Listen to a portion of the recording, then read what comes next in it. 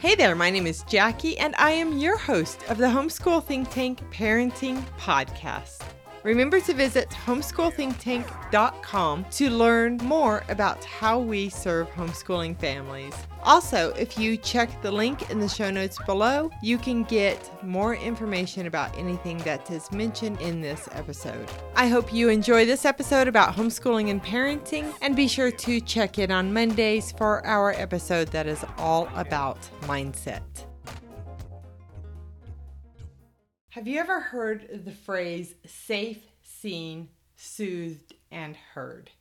Today we're going to be talking about parenting, and I want to share this information with you because it is something I learned at an online parenting conference years ago, and it has stuck with me for years and years, and it's sort of a guiding principle I use in parenting. So I think I heard this from either Daniel Siegel or Stuart Shanker. I can't remember which of them. But when we are talking about parenting, the phrase safe, seen, soothed, and heard is something you need to remember. Because when your children feel safe, when they feel seen, when they feel soothed, and when they feel heard, they feel loved. So what I want to help you understand is each of the elements about safe, seen, soothed, and heard. And this really isn't coming directly from anything specific I learned from Daniel Siegel or Stuart Shanker or any other parenting expert, but it's really more of a combination of what I have learned from many parenting experts over the years, and also from my training as a certified life coach. By the way, I am a homeschool consultant and I am a certified life coach. So I help parents with homeschooling, with parenting, and really all of their lives, because as a certified life coach, I am trying to help you in many areas of your life. So I use what I've learned as a life coach and from all of the parenting experts that I have learned from over the years. So let's talk about the first element, safe. Now, clearly you want your children to feel like they're safe in their environment, like their home, where they live, and true physical safety is clearly very important for anybody, child or adult, right? But there's another side of that that's really more around your mental safety.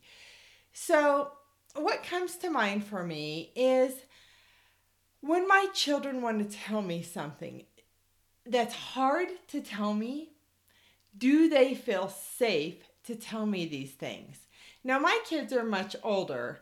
One is actually grown up and out of the house, and the other one is a teenager. But I know that when my children were younger, sometimes I could overreact to things. And I'm not saying I never do that now. We all have our moments. But by and large, I'm not very reactive anymore. I am more responsive. So when your children tell you something, if you overreact to things, they're not going to feel safe. What comes to mind too is that saying, don't cry over spilled milk. And as a parent, we all have these moments. I remember once my oldest daughter, when she was like 5 or 6, had frozen blueberries out and had them, I don't know, in her oatmeal or something. But when she was done, she put them up, not in the freezer, but in the cupboard. And it was a day or two later, I found these frozen blueberries just all down the cupboard. And we had actually just gotten not all new cabinets, but that cabinet was new. And I was so frustrated. And really, I cried over spilled milk. I cried over the frozen blueberries, right? I overreacted about that. At the end of the day, it really doesn't matter. That didn't help my daughter feel safe when she made a mistake. It would have been just so much better of me to just say, oh, next time try to remember to put these in the freezer. Here, come and help me clean these up.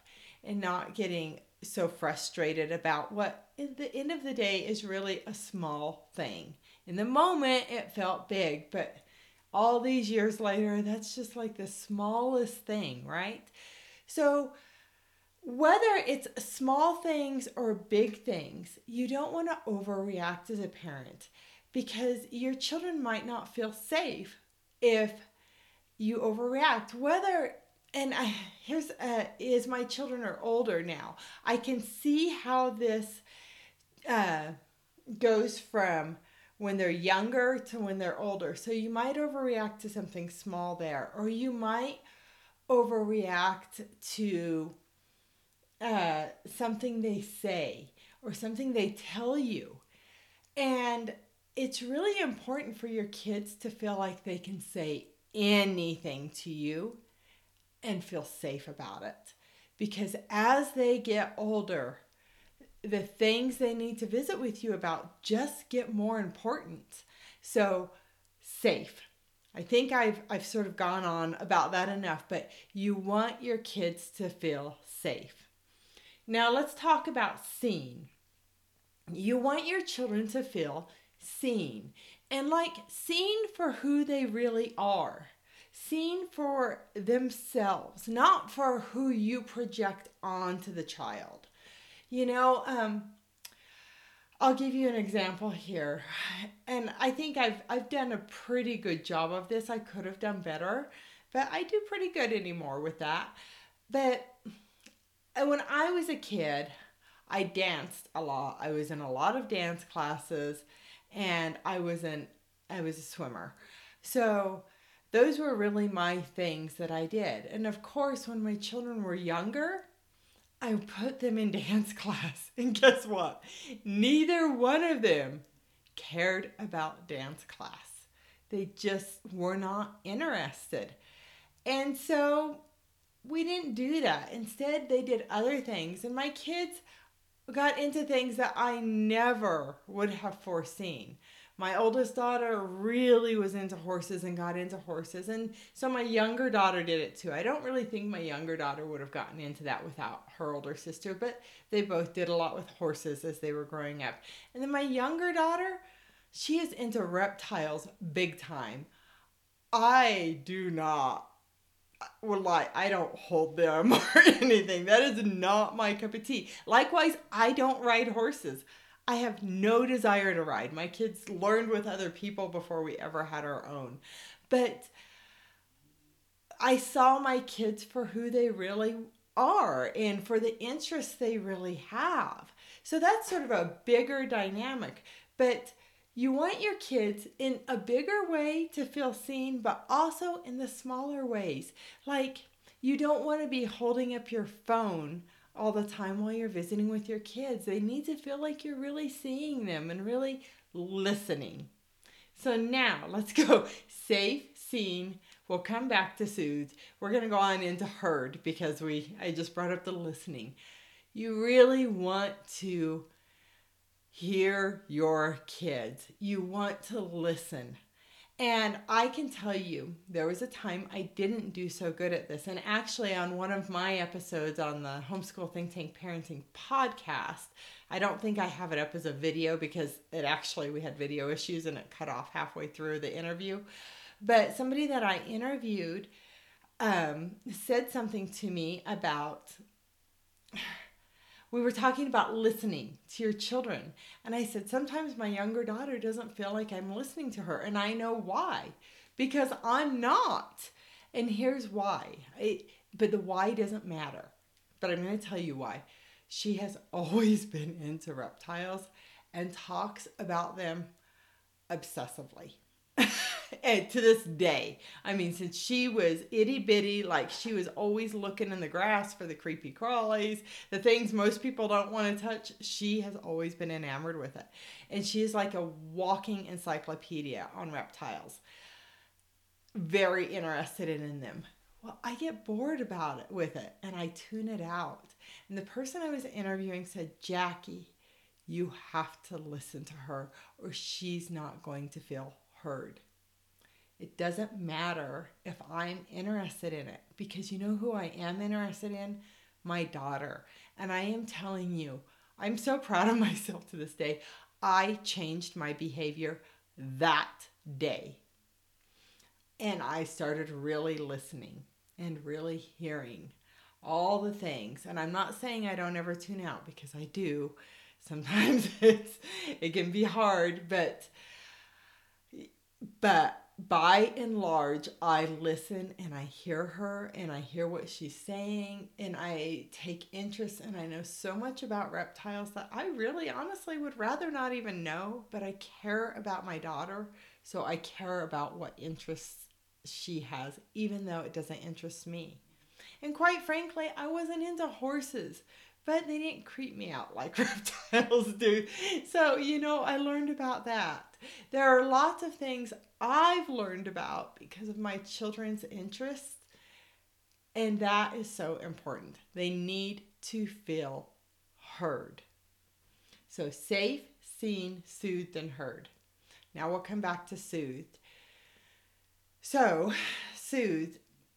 I haven't actually given this a ton of thought, so I'm sort of riffing off the top of my head, and what I've learned from the experts isn't immediately coming to mind. But the way I'm thinking about soothed, all the other elements I gave a lot of thought to, but soothed I didn't quite finish out. But soothed, the way I think about it is when your children are upset, do you hear them? Do you listen to them? Do you stay calm? To me, the soothed is a combination of the safe, seen, soothed, then heard. Safe, seen, and heard, right? To me, it's like those three elements together are what help a child feel soothed. Because when you're really seeing them and looking at them and truly physically looking at them, but also mentally looking at them, like seeing who they really are. When you are really listening and hearing them, so I'm like repeating it, safe, and they feel safe, like they can tell you anything. And I'm telling you, that part of it, the safe, that your behavior makes such a difference. All of it does. But if you can hold space for your child to be themselves, however they are, that is what helps a child feel safe. And those things help a child feel soothed. So to me, it's when they feel safe, when they feel seen, when they feel heard, they feel soothed. And I've never heard it explained quite like that before, but to me, that is really what it is. And as a life coach, this is something I do for my clients. I hold space for my clients. And as a parent, you want to learn how to hold space for your child. And this is something that does not come naturally to most humans. We want to talk, we want to share our ideas, but to just listen and just be present and be there. Presence, that's another part of that soothe. It's just like being there and not being in a rush.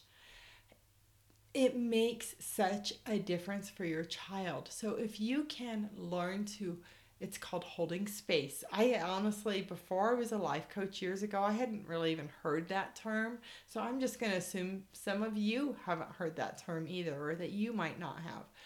But you just want to be present with your child and just give them that attention.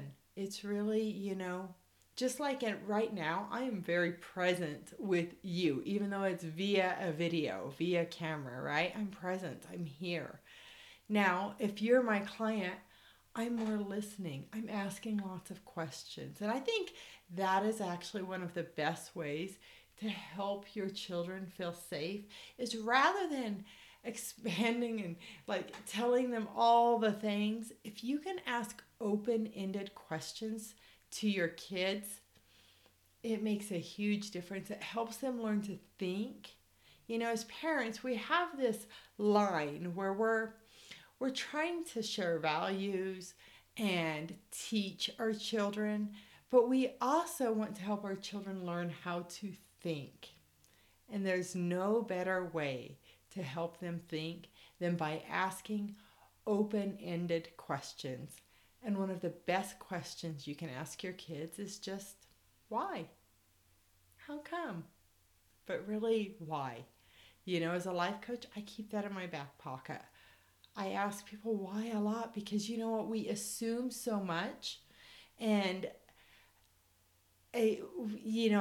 part of my job is to help parents sort of get out of their own head and to have another perspective and to see things differently, because when you see things differently, you have other options, and then you might behave differently. You might take different actions that help you solve your problems better. So anyway, let's come back to what we started with parenting. You want your children to feel safe, seen, soothed, and heard. And one of the best ways to do that is to just ask questions and to stay calm. Now, I want to share with you on the Homeschool Think Tank Parenting podcast.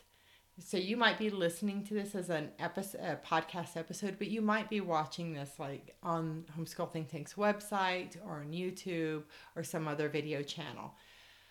But I think this episode is only available on the podcast. There is one on how to stay calm and stop yelling.